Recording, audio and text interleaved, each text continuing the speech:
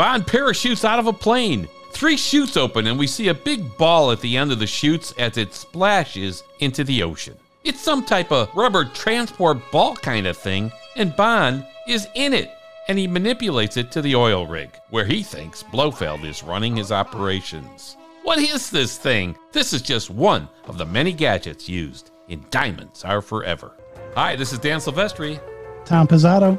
I'm Vicky Hodges. Join us as we crack the code of this and the other gadgets in Diamonds Are Forever. Check us out at our website, SpyMovieNavigator.com, and subscribe to our show, Cracking the Code of Spy Movies, through your favorite podcast app. And today we have Joe Papalardo back as a special guest, again, to discuss these gadgets. First, welcome back, Joe, and tell us again who you write for and what types of stories you cover. Yeah, well, thanks for having me, first of all. Yeah, I'm a freelance writer, but I have worked for Popper Mechanics and National Geographic and Air and Space Smithsonian. For all 3 of those, I've covered SpaceX, military, and space weapons, Space Force now. And my most recent is a book called Inferno, which is about a World War II bomber crew. And I cover all the sort of dangerous and kind of spooky stuff. So there's a lot of overspill into the Bond movies, to be honest. Yeah, great. And your book is available on Amazon.com, right? Sure is. Cool. All right. We'll start out by looking at the biggest gadget in the movie, the satellite laser weapon. This satellite laser can destroy cities, target ships and subs, and more. Blofeld plans to auction the weapon to the highest bidder. Yeah, now there are 2 points I actually want to make about this satellite laser thing. First, it's similar in concept to a failed weapon that the Nazis tried to develop in World War II called a heliobeam or sun gun. And that tool tried to create an orbital technology that would harness the power of the sun to shoot a beam to Earth to destroy things. This was before lasers were invented, so they tried to use the sun to do this. We see a heliobeam used in the 1966 Matt Helm movie with Dean Martin called Murderer's Row. Well, maybe this is a myth, but some historians believe it's true that Archimedes invented a giant bronze mirror that used the sun to set Roman warships afire during a big battle in 212 BCE. There have been reenactments by Mythbusters and others, and it looks doubtful, but maybe it's not impossible. Okay. So there you go, using the sun as a weapon. All right. Now, back into using the laser, there's actually a scientific misstatement in this that drives me insane every time I hear it. Willard White says the first laser beam was generated through a diamond. Now, we did a podcast on Moonraker, and Joe mentioned that a crystal would probably be better than a diamond. Well, the first laser beam generated was through a ruby, not a diamond, right, by a guy named Theodore Maiman. We have a YouTube video on our Cracking the Code of Spy Movies YouTube channel that talks about the use of lasers in spy movies, if you want to see more information about where they're using these things and how they're using them. All right, so as for the believability of this thing, though, I'd say it probably is not believable. Being able to produce this beam using a diamond from the distance from the satellite to the Earth with the power to heat things up in 1971, I'm going to call no. The thing about that Nazi program was that you can't call it a failure because it was a 100-year plan. And if you look at a 100-year plan, they were on the 100-year plan to launch something, a space station into space easily. They were already working on the rocketry to do so. So much so that Operation Paperclip and the rest, we got the cream of the German rocketry crop to launch Apollo ultimately. So they were on track to make that happen if it was possible. And they weren't the only ones to look at this as a weapon. And I'm talking specifically about using the sun and focusing rays. There's a lot of these schemes that actually are out there. China has one. A lot of them are illumination schemes to provide light, in a place that doesn't have a lot of power. That was something that happened in, just a couple of years ago. That idea came out.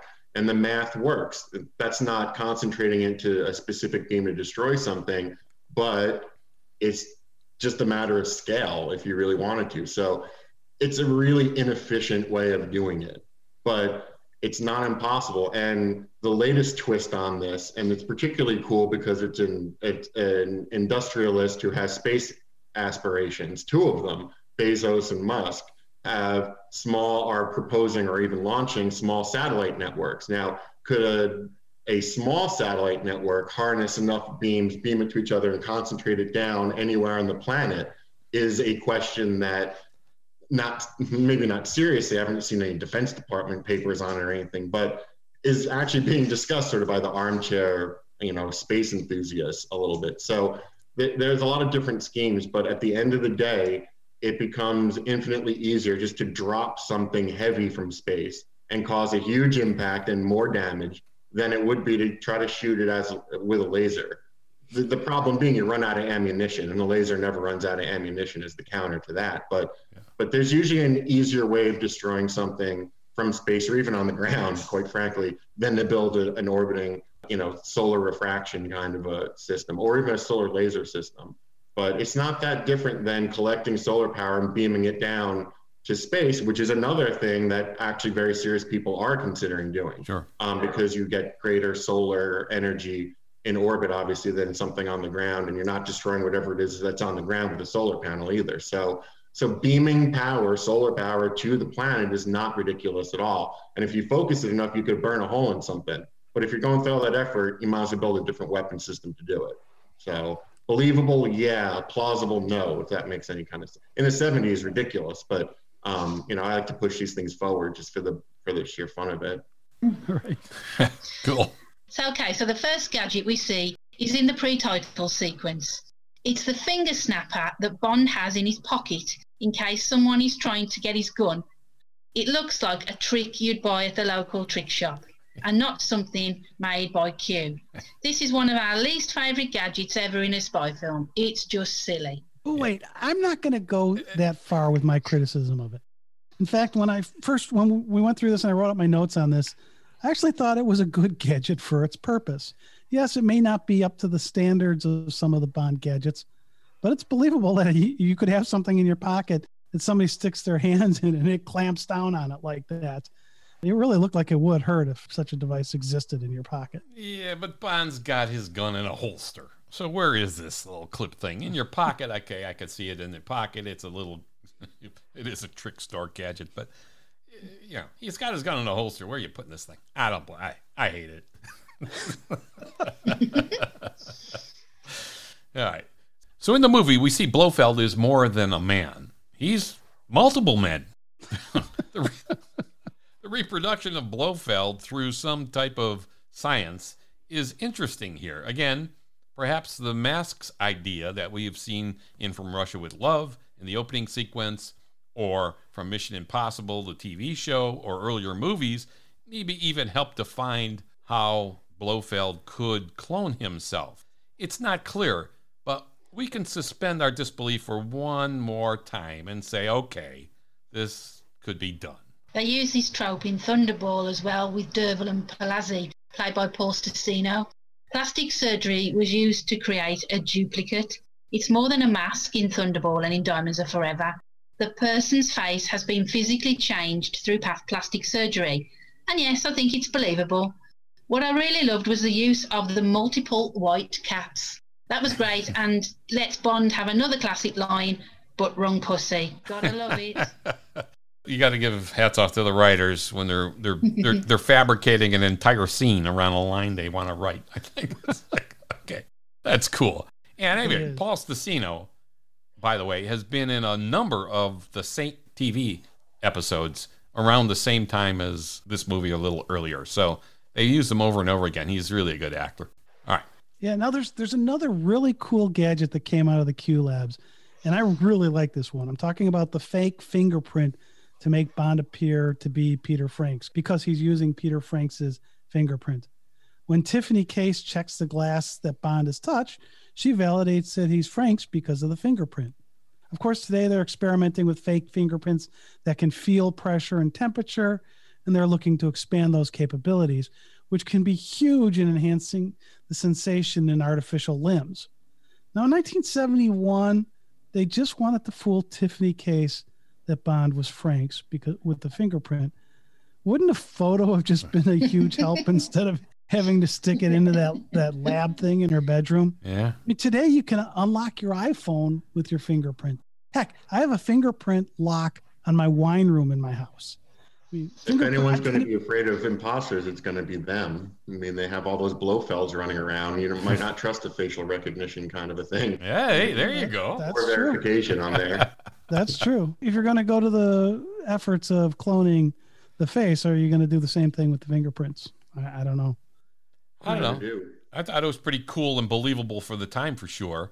And I think there was even some Sherlock Holmes stories written by Sir Arthur Conan Doyle that used the same concept of reproducing a fingerprint and putting it elsewhere to make it look like that guy committed the crime or whatever. So, yeah, I think it's good. Yeah. And fingerprint identification's been going on since way back in 200 BCE, where fingerprints were used to sign contracts in ancient Babylon. So, yep, we believe this peel-off fingerprint technology. Yeah, it's good. So another cool gadget was Blofeld's voice synthesizer that let him sound like Willard White. I liked it. It's kind of cool. And, of course, Q came up with one, too. I think he said he made one for the kids, like last Christmas or something. And Mission Impossible movies use the voice synthesizers along with the masks as an enhancement to the masks themselves in the later Mission Impossible movies. So, kind of cool. Yeah, and I love the fact that you have Blofeld having a conversation with Bond, but Blofeld thinks he's talking to Bert Saxby, and he's synthesizing his voice to sound like Willard White. Both of them are using voice synthesizers. It's brilliant and totally believable. I just totally love that scene. Yeah, I like it. All right, let's talk about the moon buggy. The moon buggy is a gadget in the sense that it's gimmicky. It's taken by Bond from a simulated moon landing, which when the U.S. landed on the moon in July 20th, 1969, there were people who thought it was all fake. I'm sure Joe has some stories about this. So this little scene in Diamonds is a nod to that. It was rumored that Sean Connery actually bought the moon buggy in 2004 for $54,000. Yeah, this was a great and believable gadget. It was a perfect vehicle for the chase in the desert outside Las Vegas, as it could handle rough terrain. And Joe, I'm going to ask you actually on that. Would that vehicle have handled the kind of terrains that it was going over, or was there some weirdness going on? No, it's terrible not terrible for desert travel because the treads are optimized for regolith. So it's good in those environments. But, if you're A, trying to go fast, and B, bumping around a lot, it's not built for Earth gravity bumping. It's made for Earth bumping. Moon bumping. So over time, it's more prone to break. It's never meant to be speedy because on the moon, the faster you go, those little bumps, you're going higher and everything is going farther. It's not what you want in a vehicle. Plus, you're risking flipping. Remember, the biggest threat to the rover was tipping over. And in the terrain that's up there on the moon, it's a lot.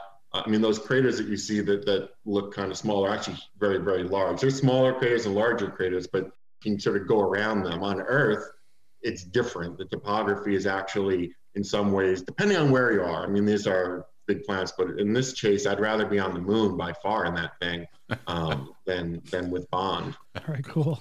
Okay, then we need to look up to see Bond's grappling hook. When he rides the elevator up from the outside roof and fires this version of a piton with claws that grab so Bond could swing out to get where he needed to be, there were guns like this. Well, I believe this is believable, but as far as I've been able to find, these are actually a fictional thing. So we say, you just said that there were guns like this, but I haven't been able to find one. Everything I read when I look up piton guns tells me that they're fictional. James Bond uses one in GoldenEye, and we also see them in Alien versus Predators in 2004 and in Cliffhanger in 1993. It's a cool idea, but I'm not sure if they're real.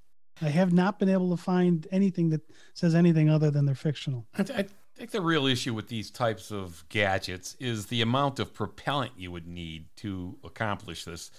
Yet kind of airbag technology, though, in automobiles is similar in a way, using a charge to explode a bag instantly, and it's instant. So I think it's possible, but the projection device would probably be much larger than anything Bond's going to fit into his pocket or something. I don't know. Joe, any insight into that? To me, it's a good DIY. I mean, you don't have to do too much changing around for, to convert a harpoon or any kind of compressed gas gun to carry that. So as a hack, it's pretty easy. So I always chalk it up as believable. If you need it, you make it. These people seem to need it. They made it. Move on, right?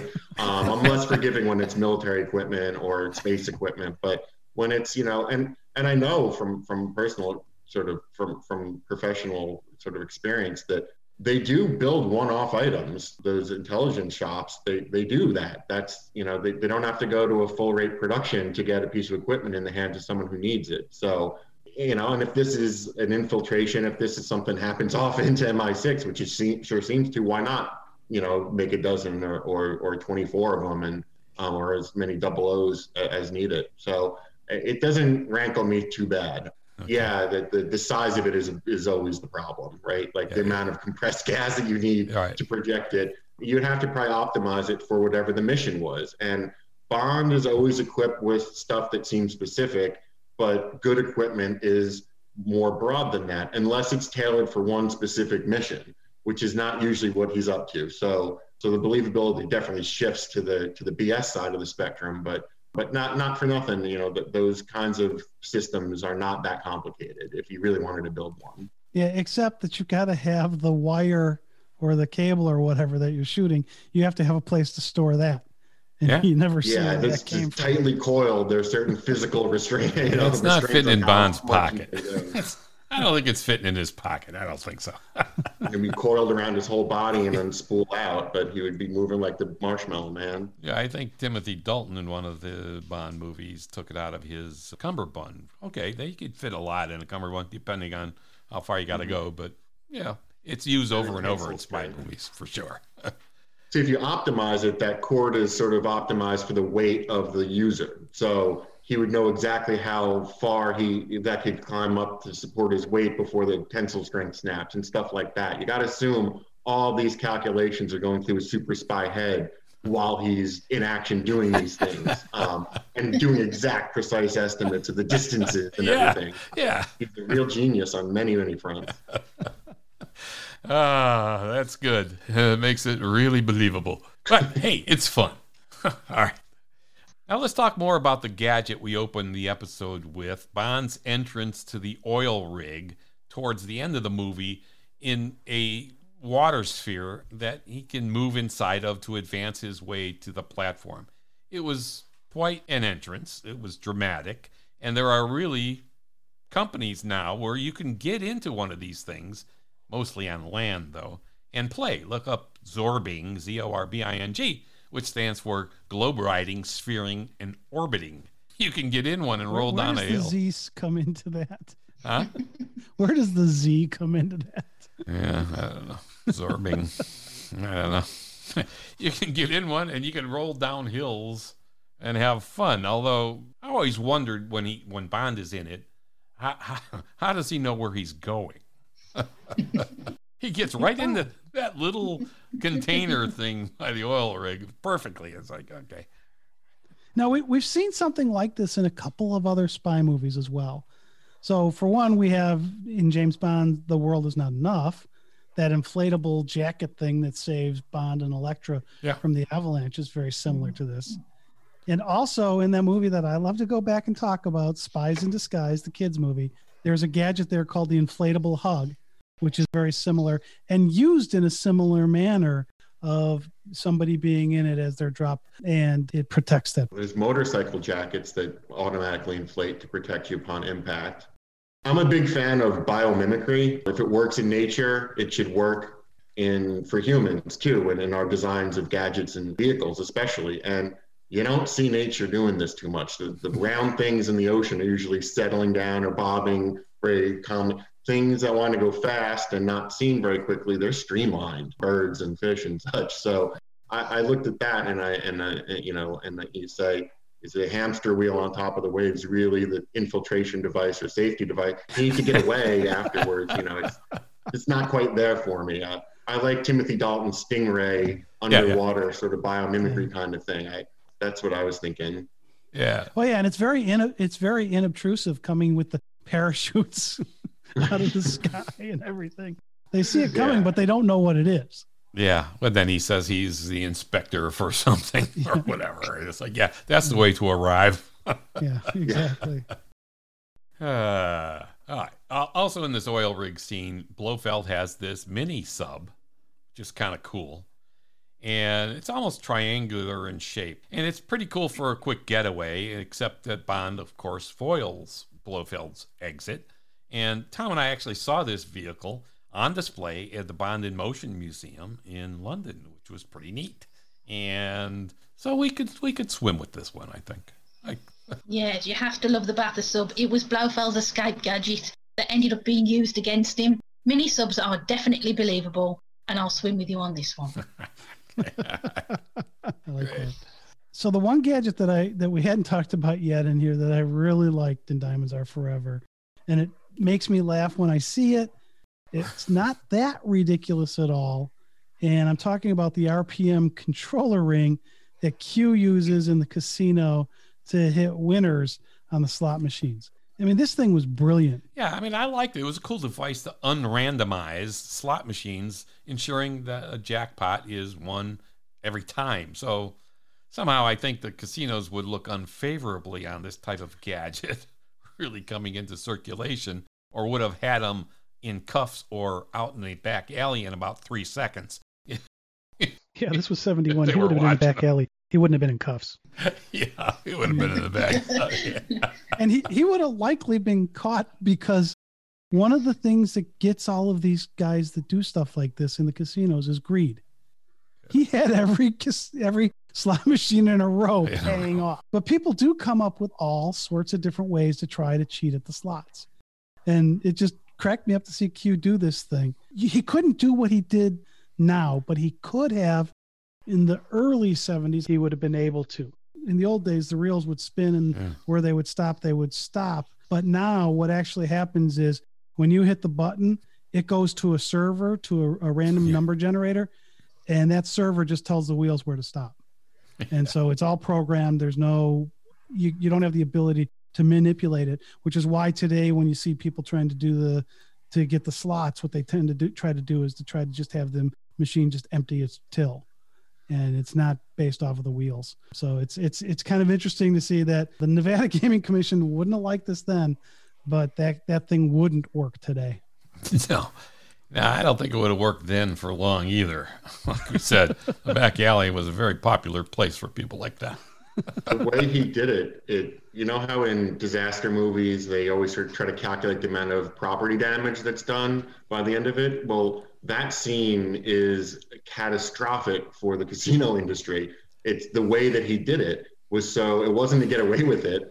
It made this big gesture that showed that the entire system is hackable. Yeah. So that caused untold amount of, I don't know, millions, certainly, I don't know. In today's terms, it would cost billions of dollars to prove that your system is corruptible. Yeah. He's a master hacker, Q is, on top of everything. And he didn't have to do that. It was an indictment against the casino industry. He did that just to do it.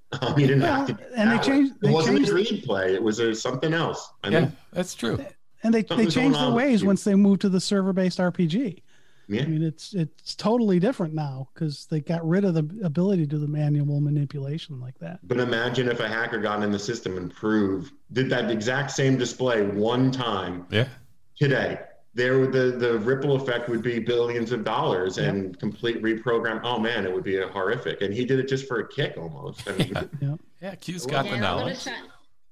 I've got to say, I do like that scene with Tiffany Case, and you can tell that he's not doing it for the greed. He said something along the lines of, "I've been wanting to give this a try for years." It's just like he just wants to see if it works. That's Hacker 101. That's every hacker supposed to have says that at some point in the career. Usually after the FBI calls them.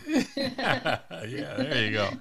Yeah. Well, my favorite thing now there's actually this Russian ring they've caught that they've gone through, because the random number generator in that server-based thing isn't truly random. I mean, no random number generator really is. And there was somebody who was able to figure out the patterns, and they change them over time, and the crooks figure out the patterns again. And what they were doing, unlike trying to have every machine pay off, they were taking a couple machines, giving them $1,000 total, and then leaving. So you had all these small payouts they were hitting by doing the hacking, which made it a lot harder to catch. Yeah, it's like counterfeiting small bills instead of bigger bills, you know? Yeah. You can pass them a little easier. Kind of nice. All right. Are there any other gadgets we missed here in Diamonds Are Forever? I think there are tons of them. The only thing would be the bomb surprise. The bomb surprise at the end, which is a cute little scene when they think everything's every Bond movie, of course, you think he's finally clear. Everything's good. He's on a ship. He's got, Tiffany Case with him and everything else. Nice. Tom and I visited Tiffany Case's house, by the way, in Amsterdam. Well, we didn't get in, but we got to the front door. She wasn't there, Dan. She wasn't in. Was she there? She wasn't there at the time. Anyway. I was going to say, what colour wig was she wearing? Yeah, well, right. Bond's got some good lines for that, too. All right. So the bomb surprise, okay. The henchmen, Wint and Kidd, are attempting one last attempt to kill Bond on the ship as he's, sailing away with Tiffany. And hidden in the cake, as there were the waiters bringing wine and their dinner and so on, is a bomb. All right. It's kind of cute how Bond uses the cake against them and making sure that they both get a little deathly slice of cake. But what an ending, huh? I don't know. Is there anything to say about that? That's pretty much it. It's a bomb. I think you guys were fairly comprehensive.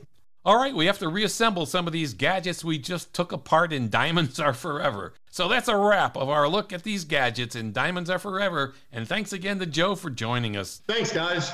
Thanks for having me. So that's a wrap. This has been Dan Silvestri, Tom Pizzato, Vicky Hodges, And Joe Papalardo. of SpyMovieNavigator.com. We hope you liked our look at the gadgets in Diamonds Are Forever. Be sure to tell your friends about us and listen to our other podcasts on your favorite podcast app. And watch our videos on our YouTube channel. Our show name is Cracking the Code of Spy Movies. Thanks for listening. We appreciate it.